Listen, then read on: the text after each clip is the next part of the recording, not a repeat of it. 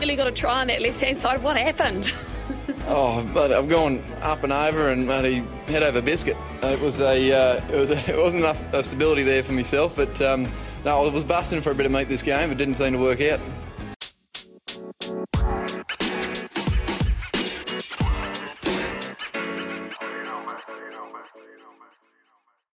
Hello, cheers, and welcome to the Scrum of the Earth podcast, the weekly show that brings you news, reviews, great interviews, and so much more, all about the world of rugby union. As always, I am your host. I'm David Lawrence. I'm an American rugby fan who follows the game wherever I can find it all over the globe. If you'd like to get in touch, well, I would love to hear from you. I'm on Twitter at @ofscrum. I'm on Instagram at the Scrum of the Earth podcast, and you can always just drop me an email at thescrumoftheearth@gmail.com. So, with all the little bits of admin out of the way, let's get this show on the road. So as always, we start with our current updates, and you know what, my friends? I have been moaning here over my job situation for some time now, and sure enough, the listeners responded. It was so great. It has been so great. I got every kind of response from the simple sort of, hey, sorry to hear that, all the way to concrete links to actual opportunities. I just wanted to take this time to say a sincere thank you to everyone who reached out. You know, I was hesitant to throw it out there in the first place, but I just had a feeling it would garner some thoughtful and encouraging replies. And for a change, I was right. I swear, the best thing about doing this pod by far has been getting to know all sorts of great people all over the world. And once again, you all showed how kind and giving people can be, especially when it comes to rugby people. So I foresee good things, and will update you as soon as things evolve and I have some good news to share with you. But in the meantime, woe is me time is over, and we can get back to our usual goofiness. So thank you again, folks, sincerely. It's too good! It's too good! People have to know! Yes, Isaac, for a change, I think it is good news. So, down in New Zealand, the new season of the NPC is close enough that the fixtures are starting to appear on Flow Rugby, well, as I'm starting to call it, Blow Rugby's schedule, which of course led me to go hunting for news on that very front. Sure enough, I found a pretty great article talking about a new initiative they're implementing this year. As it read, quote, in partnership with New Zealand Rugby, Bunnings Warehouse has created the Bunnings Rugby Assist program to support community rugby across the country. Grassroots rugby is at the heart of every community in New Zealand. Whether it's spending weeknights training or Saturday mornings cheering from the sidelines, Kiwis come together for the love of the game. In 2021, a third of all rugby clubs applied to Bunnings Rugby Assist by sharing upgrade plans for their club facilities. 20 community rugby clubs received a share of $300,000 worth of Bunnings products and materials to improve their facilities, along with hands-on support from their local Bunnings team to help with to bring their renovations to life. We now close out the first season of Bunnings Rugby Assist with incredible stories from Onarahi up north to Alhambra Union down south and others in between. Check out the stories on the link provided. You can follow the link in my show notes, of course. With Season 2 on the horizon, Bunnings Rugby Assist shifts focus to supporting the development of women's rugby. Whether your club could use a separate changing room, switching out some urinals for toilets, or perhaps just an extension to the club room, will soon be opening entries for all clubs to nominate their upgrade plans. Unquote. You know, I mean, for me, I'm a sucker for this sort of thing, and reading it just brought a smile to my face for sure. It also made me realize I'm already chomping at the bit for the next season of the NPC. Last year was freaking epic. It was so good. And by the way, this year begins with a Ranfurly Shield defense as well, so it doesn't get much better than that. Moving on to our thoughts of the week, and you know what, my friends? There's really only one thing in my thoughts this week, and that, of course, is the 3 lovely years we got to enjoy the remarkable, the unique talents of MLR MVP Mr. Bodine Waka. On Thursday, my friend Phil from the Jacks Rangers podcast broke the news that BW will not be returning to my beloved Free Jacks next season, having signed a lucrative and well-earned deal to play for the Steelers out of Kobe in Japan's Rugby League One. So I actually got a chance to chat briefly with the man himself, and I asked him if he was planning to return to Waikato and the NPC, where he won the title just last season. His reply was, I apologize for the language here, well, I'd like to, but they haven't offered me shit. Well, looks like that particular problem has been solved. Unfortunately for us here in New England, the Japanese competition runs concurrently with MLR, whereas the NPC runs in the MLR off-season, allowing him to play in both in past years. Bodine Waka, you earned a special place in the mostly frozen hearts of New Englanders everywhere. You've been the fire that burns in the lanterns we metaphorically carry as fans. We enjoyed unprecedented success this past year, and you were an enormous part of that. I believe I speak for rugby fans everywhere when I say a heartfelt thank you and wish you all the best in your life, in the future, and in Japan in particular. If your journey ever takes you back to this side of the world, you will always have a place here. Good sir, your Free Jacks ride has come to an end, but a brand new one is just beginning. Thank you for your blood, sweat, and, well, probably not tears, because you don't strike me as someone who spends a lot of time crying, so let's go with blood, sweat, and more sweat. You will be deeply and sorely missed, my friend, but we wish you only the best. You truly deserve it. Our consolation prize as fans is your new competition happens to be carried by the same provider here as the Free Jacks, the Rugby Network. Thank God for them. So we can all still follow you and your amazing career. Your new team, they only went 7-9 last year, putting them at the low end of the sort of midway point on the league table. So they can surely use your prodigious talents. Go well, my friend. We will miss you.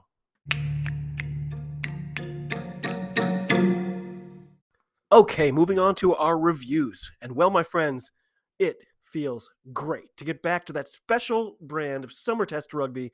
There's just, I don't know how to describe it. There's an additional sensationalism or maybe just grandeur that comes when we're outside of the slog of the endless club seasons. Wait. Don't get me wrong. Following those leagues all year is, kind of what I do. But nevertheless, there's something sublimely unfettered about the tests that come to us, that are given to us in the heat and the glare of the summer months, and I am, as you no doubt have surmised by now, supremely pumped for that. So, of course, the first thing this time around was the Maori All Blacks hosting Ireland on Wednesday. I was obviously very excited for this one. I always love these midweek fixtures, especially when they're on the other side of the world, because that generally means that they're available for replay as soon as I get home from work on a Wednesday. It's so great. But of course, that would be the case if this test was carried by any service on Earth besides Blow Rugby, who once again dropped the ball, had no link available 15 full hours after the fact. When customer service finally replied to my inquiry, they said, "We apologized for any inconvenience they may be causing right now. Unfortunately, we were not able to stream this event live. We are working with our production team in regards to a refeed or replay of this game." As you all know by now, I have a very love-hate relationship with Blow Rugby. On one hand, it's a fact they are the only carrier for a butt ton of rugby that I desperately want to watch week in and week out. On the other hand, they botch it so thoroughly and so frequently. You just honestly, you never have any idea if your plans to watch a certain fixture are even going to pan out at all, because it might just never appear there. In this case, the ambivalence deepened, for on Friday, late in the afternoon, I unexpectedly got an email from their customer service department saying, "Hi, David, sorry for the inconvenience. Here is a link." A link, by the way, which they never actually added to their own website. So again, on one hand, let's be honest, that was some fantastic customer service follow-up right there. It was like I sort of got something extra or something special out of it. On the other hand, it was 2.5 days after the fact. That's 2.5 days of what? I'm just not checking Twitter or anything, desperately trying to avoid seeing the result that everyone will be talking about. And we had actual internationals coming within 12 hours, including a match with my USA Eagles lined up for a meeting with the French Barbarian side. I mean, was it even going to be worth watching at that point? Ugh. Well, in any event, you'll all be completely unsurprised to learn I did decide to watch it. And I'm glad I did. The opening ceremonies, they were so powerful. It was truly just a gorgeous spectacle at kickoff, with Bundy Aki back on Kiwi soil after his former career as a chief, and he looked particularly choked up as he laid out the honorary Irish jersey for Sean Wainui, whose memory continues to resonate throughout the Pacific and indeed the world. The Maori All Blacks dominated the first half, coming up to with a 32-10 scoreline just at the buzzer. And in the second half, it was funny because the comms kept saying how it was, quote, all Ireland, unquote, while meanwhile the scoreboard didn't actually move at all. The Maori All Blacks had, I thought, a great mix of experience and new talent with the likes of TJ and his 78 caps for the All Blacks, alongside with a very exciting Zarn Sullivan. Interesting side note, Sullivan and his younger brother got to play together for the first time at this level, and both really looked excellent. I'm officially expecting big things from both of them. Side note again, they kept they kept showing us Andy Farrell in the booth. And, usually coaches have sort of a slew of assistants around them. Not Andy. At least the way the shot was lined up, he was just kind of sitting there by himself, looking vaguely frustrated. It became increasingly comical as the match wore on. He sort of looked like a fan trying to decide if he should leave early to avoid some of the traffic. It was great. In any event, any momentum Ireland had found dissipated as the match wore on. The Maori All Blacks just kept pounding and grinding away, still up 3 scores with only 6.5 minutes left. Right in a row, Ruben Love doinked a penalty kick, then whiffed a drop goal. I'm just not sure how I feel about that dude. At least he didn't look like he'd been completely exsanguinated like last time I saw him. Last time I saw him, he looked like a vampire with malaria or something. So as Ireland botched a line out with just over 3 minutes left, I took out the game over stamp and basically covered the page with it. Even Andy Farrell seemed to be checking for his car keys at that point. At the double whistle from Wayne Barnes, barista extraordinaire, that's how the evening would end. It was 32-17 in favor of the home side. Great stuff. So, Friday night, we had, oh my gosh, I'm still getting over it. We had my USA Eagles hosting a French Barbarians team, and I'm not going to lie, I was crapping myself with worry over this one. Oh my gosh. In any event, it was Ruben de Haas who got the first points of the match, slotting a drop goal that seemed to surprise the Babas, if such a thing is possible. Early side note about our awful uniforms. The ref kept referring to us collectively as either red or black, and, it's hard to argue. It was true. We basically looked like a Saracens-themed to-go cup from the early 1990s, like in a coffee shop somewhere that you'll never go back to. Anyway, right after the first quarter had gone by, the Barbarians got their first try and made the easy conversion to go up 4. I realized we were at least somewhat fortunate to have all the top French players either resting at home or down in Japan right now, but I still feared a giant blowout in this one.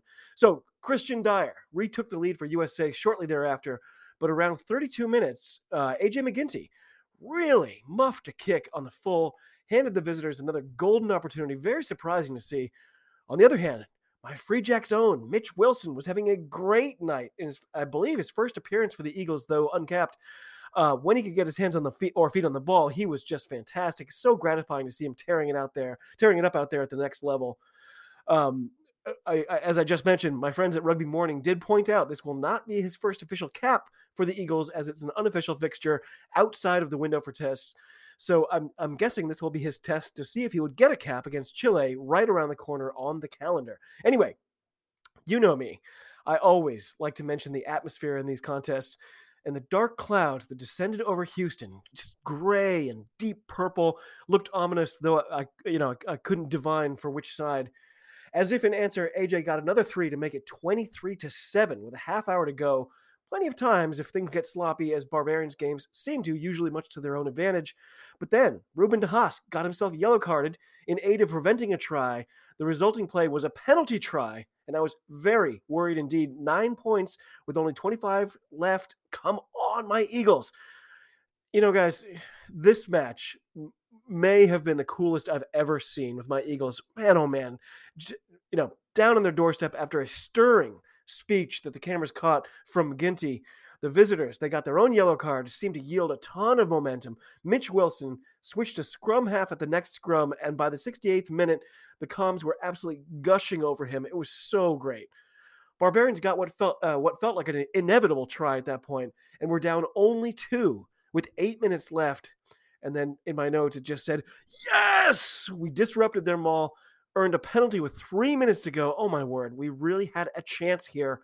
To all of you listening not in the US, yes, I know, it's not even a proper test, but I recently watched us lose to New Zealand by 95 points, so I will take what I can get. A scrum for the USA with 90 seconds left. I mean, come on, man. And then it went, I kid you not, the game was extended till the 86th minute. And as I screamed at the screen, knock on, the Babas knocked it on. And a 26-21 win in Texas for the Eagles is what we got. Wow, what a game. Beforehand, I had it so wrong, and it was so right.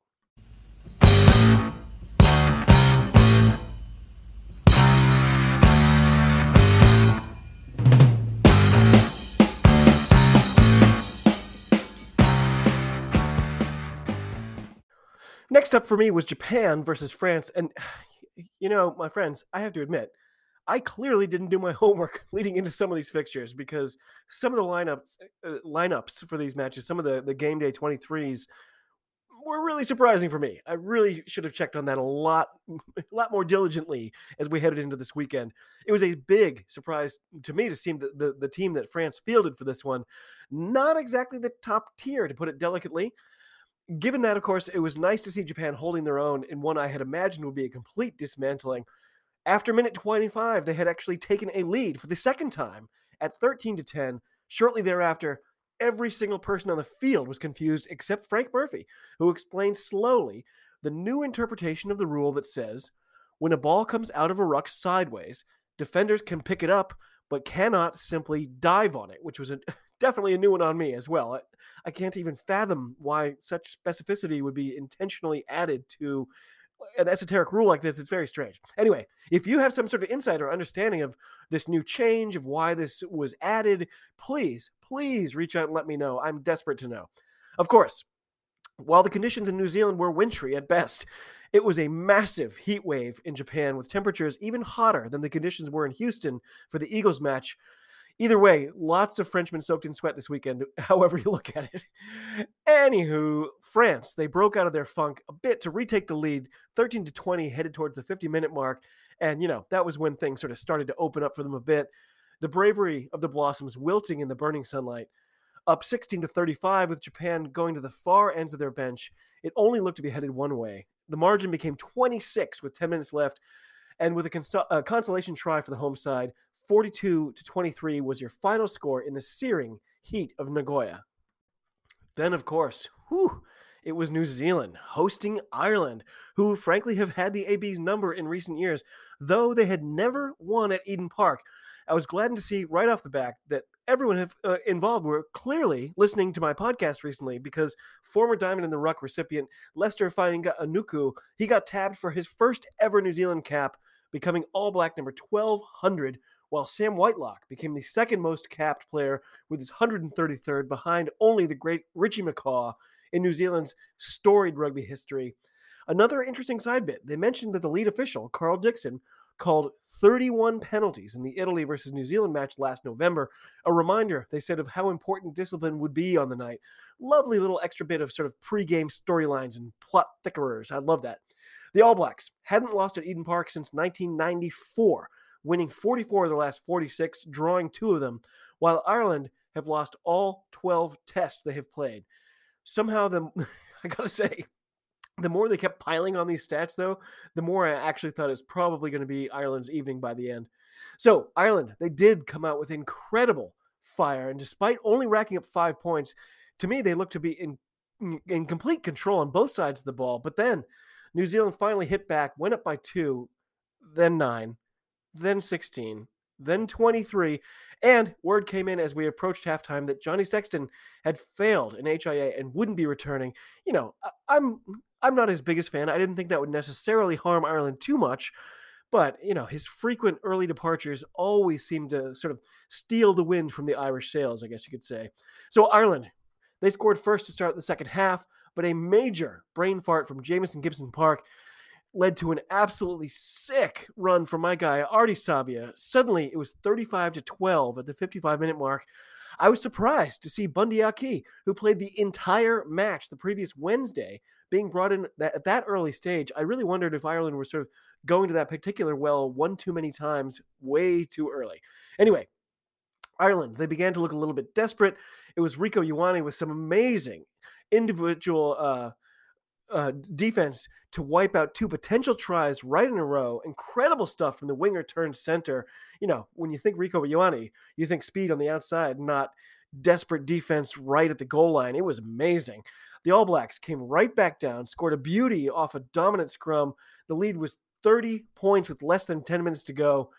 The Irish did get one more score, but it was done and dusted by that point. 44-19 was the final score in a statement game for New Zealand.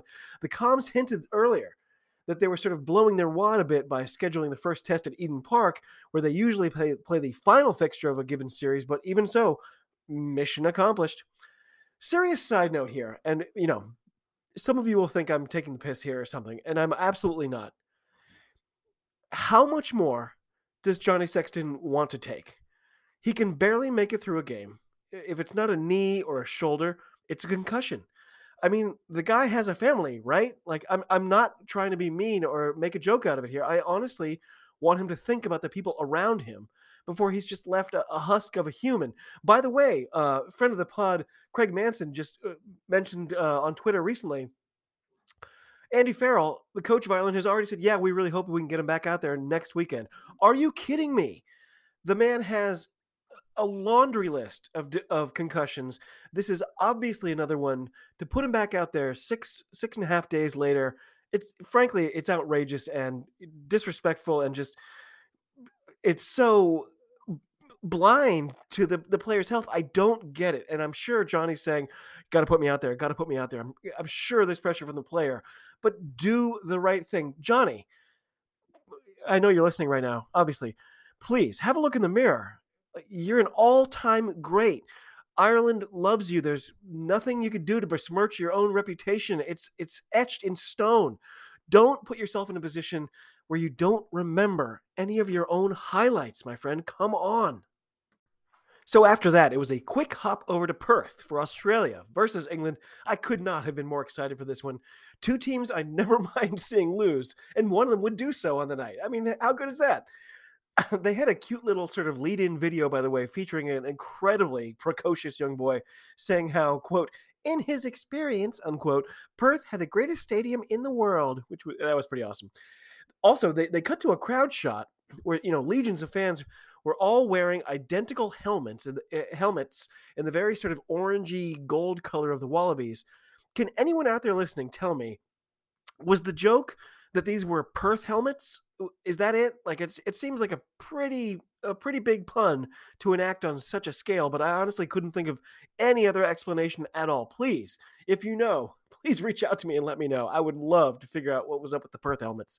And by the way, in the meantime, I'm sticking with that phrase. I think that's a winner. Anywho, the match itself. So I'm not going to even talk about the Itoje scream to nullify your lineout call thing, because I'm sure Twitter and everyone who's listening to the universe is being blown up by that thing right now. But my little side take on it is this. Eddie Jones, he knows that Morrow is such a goody-goody. He's so dedicated to the team. He'll literally do anything he's asked. And I think, again, my little tiny theory, when Eddie Jones told him, hey, you know what you should do? You should scream so loud that the other team can't hear their own lineout calls. Maybe he was only half serious, but then Morrow goes out and does it. And the ref is like, hell no. And I swear, I saw a teeny tiny glint in Morrow's eye that was like, thank God I don't have to do that anymore. In any case, lots of weirdness in this one. There were cards and penalties. There was a pretty gross hair-pulling incident involving the man I call the disgraced alchemist, Johnny Hill. But I guess that's what you get when you're playing England, right? Anyway, down 9-6, England, they got the first try of the match, but Owen Farrell muffed the extras, though he made up for it pretty shortly thereafter with the next score, pushing England's lead to 9-14, entering the final quarter of play. Corbin Bette, he looked like a guru rugby hermit of some kind. His facial hair is getting so big, it's amazing. I was dying for him to make the difference in this one. It would have been so cool. But Jordan Pataya, he tied it up with a quarter hour left, and Lolesio, gaining confidence in front of our very eyes, nailed the extras to give Wallabies the lead. Then another favorite of mine, Falau Fainga'a, he came in, and I swear, as the comms were busy speculating about whether or not he would get a maul try or not, that's exactly what he did. And Lolesio, coming through again, pushed it to a 9-point lead with 9 minutes left. Australia, they were just not to be denied in this one. Despite two lovely sort of desperation tries and only a couple of minutes right at the end by the English, Wallabies came out winners 30-28, and that was a deceptive scoreline if ever I saw one. Definitely some bad signs in English rugby these days. This feels like it's sort of right on the edge of being called a skid, and if they lose next week, the anti-Eddie shouts will become a deafening roar, at least on Twitter. That is for sure. Quick side note, I didn't really care either way who won Japan versus France. I was just hoping it wasn't going to be a blowout. And that means every single result thus far has gone the way I wanted it to this weekend. As soon as I realized that, I became incredibly worried. And I felt like I was about to get hit by lightning or something. I mean, that never happens, right? Anyway, next on the docket was another match I was worried would be a blowout. As I've spoken about frequently in this very space, Wales have had a year straight out of a horror movie, and they now face 3 tests against the reigning world champs, South Africa. Historically, these teams have faced each other 37 times, with the Springboks winning 30 of those contests, on top of which 10 of those tests were in South Africa, and Wales lost all 10. They began this series in Pretoria, and it was, gotta say, it was hugely gratifying to see that the stadium was back to its old self. All COVID restrictions at long last lifted. 50,000 voices creating that incredible din we associate with a test of this significance. The grandeur of the Welsh national anthem always gets to me. Obviously, me along with the teary-eyed old men in the crowd who had traveled all that way. Just one of the best, regardless of who you support. During the South African anthem, I actually saw a shot of a woman in the crowd holding on to an actual wine glass, like a glass, not a plastic cup. Do they actually sell drinks in stemware, in glass stemware in Pretoria? Philadelphia, it is not. Anyway, Wales had what the comms called their dream start, with Lewis Rees-Zammit getting a corner try within the first few minutes. Only a couple minutes later, Dan Biggar slotted a drop goal that no officials seemed to think had gone through, but thankfully they checked and got it right.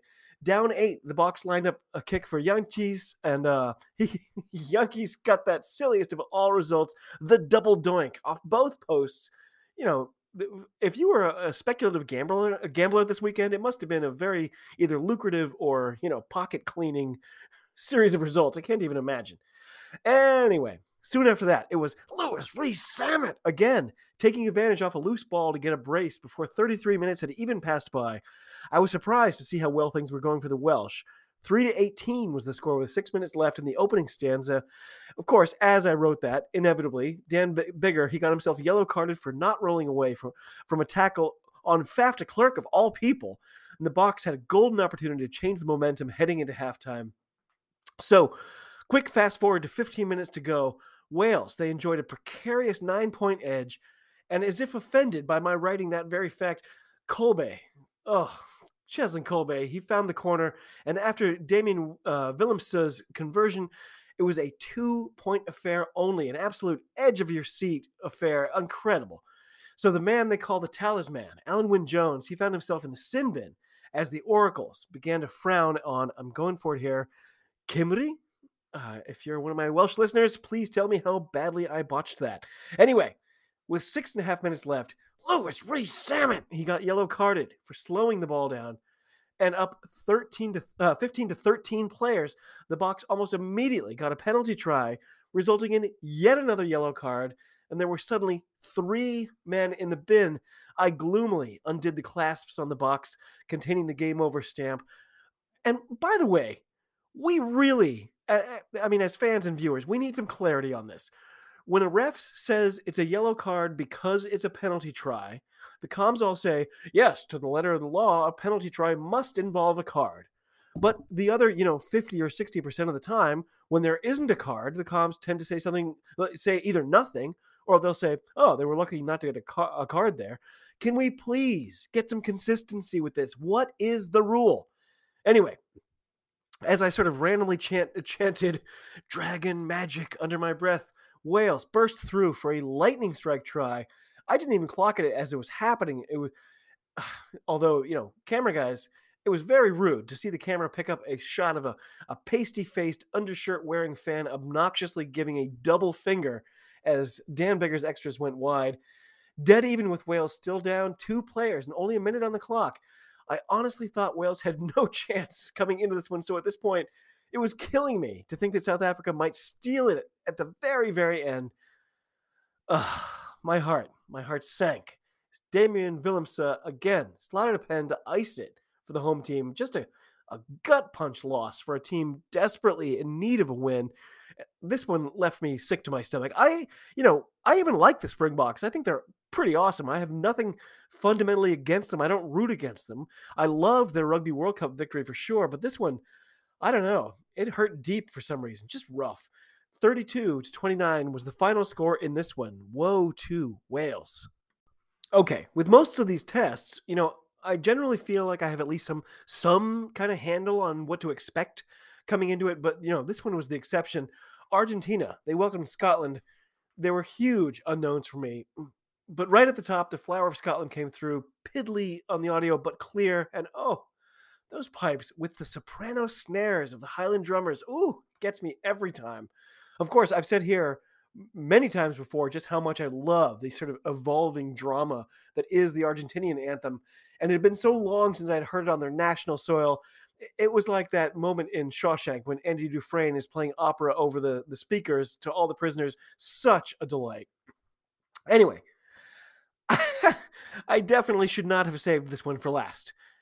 By the way, yet again, Blow Rugby dropped the ball. The audio for this one was only from the ref mic, not even on all the time, and a couple of very poorly placed audience mics. I mean, why have any of them?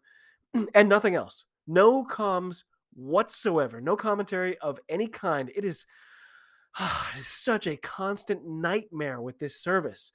So that was even before we got to the match itself, which was also a bit of a nightmare. A very poor showing for Scotland.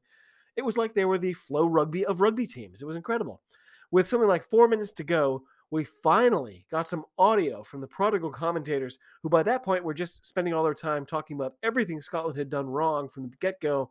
So it was really refreshing to have that much salt poured directly into my gaping wounds. Thanks for that. Great. 26-18 was your final score.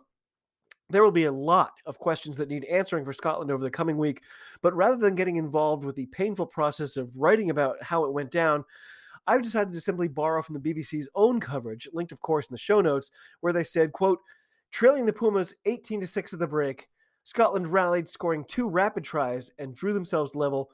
They finally had ball and something resembling attacking cohesion. Entering the last quarter, we would see what Gregor Townsend's team were made of.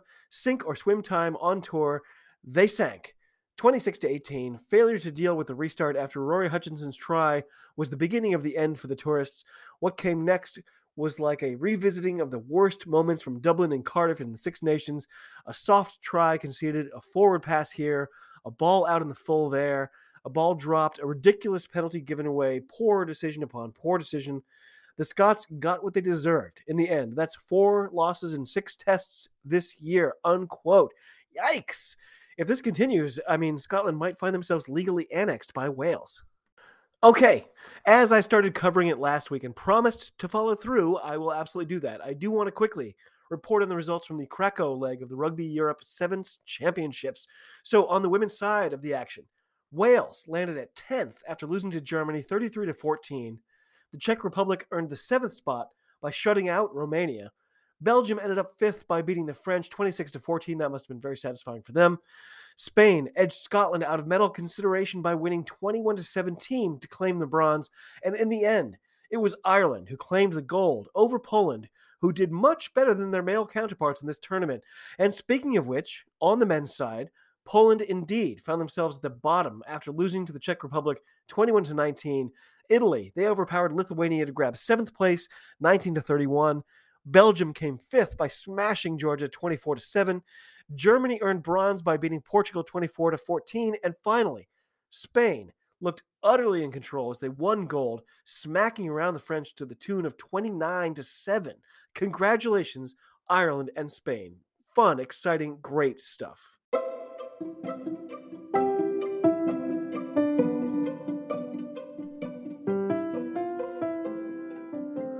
Well, by that music, you will know it is time for this week's Diamond in the Rough. And, of course, this week it goes to Zarn Sullivan of the Maori All Blacks. Mr. Sullivan, you were absolutely incredible on Wednesday. When your brother joined you out there on the pitch, it was like you found, a whole new extra reserve of energy and talent. Just an amazing performance on offense and defense. You really did it all out there. Your try in the 17th minute set the tone for everything that followed. And you did more than enough to get some eyes on you for future AB consideration, though I fear, to be honest, that line is pretty long at your position right now. But on top of all of that, your name is Zarn, which I didn't even realize was a name that you can use on this planet. So, My friend, enjoy the spoils and the accolades and everything that comes along with this award, for you are this week's Diamond in the Ruck. Congratulations and well done.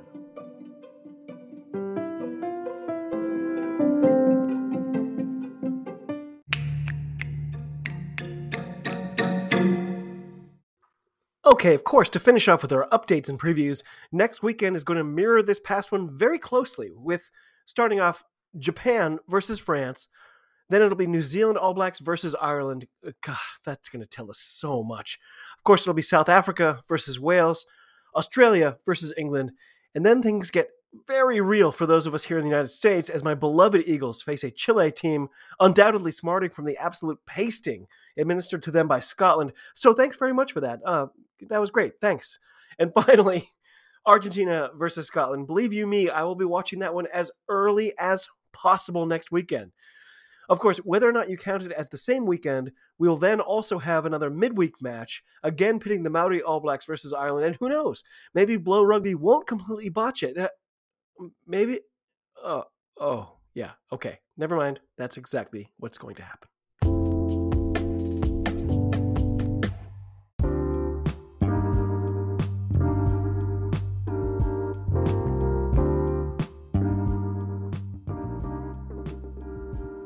Well, my friends, it was an incredible week in the international game. I can't wait for things to kick on next week.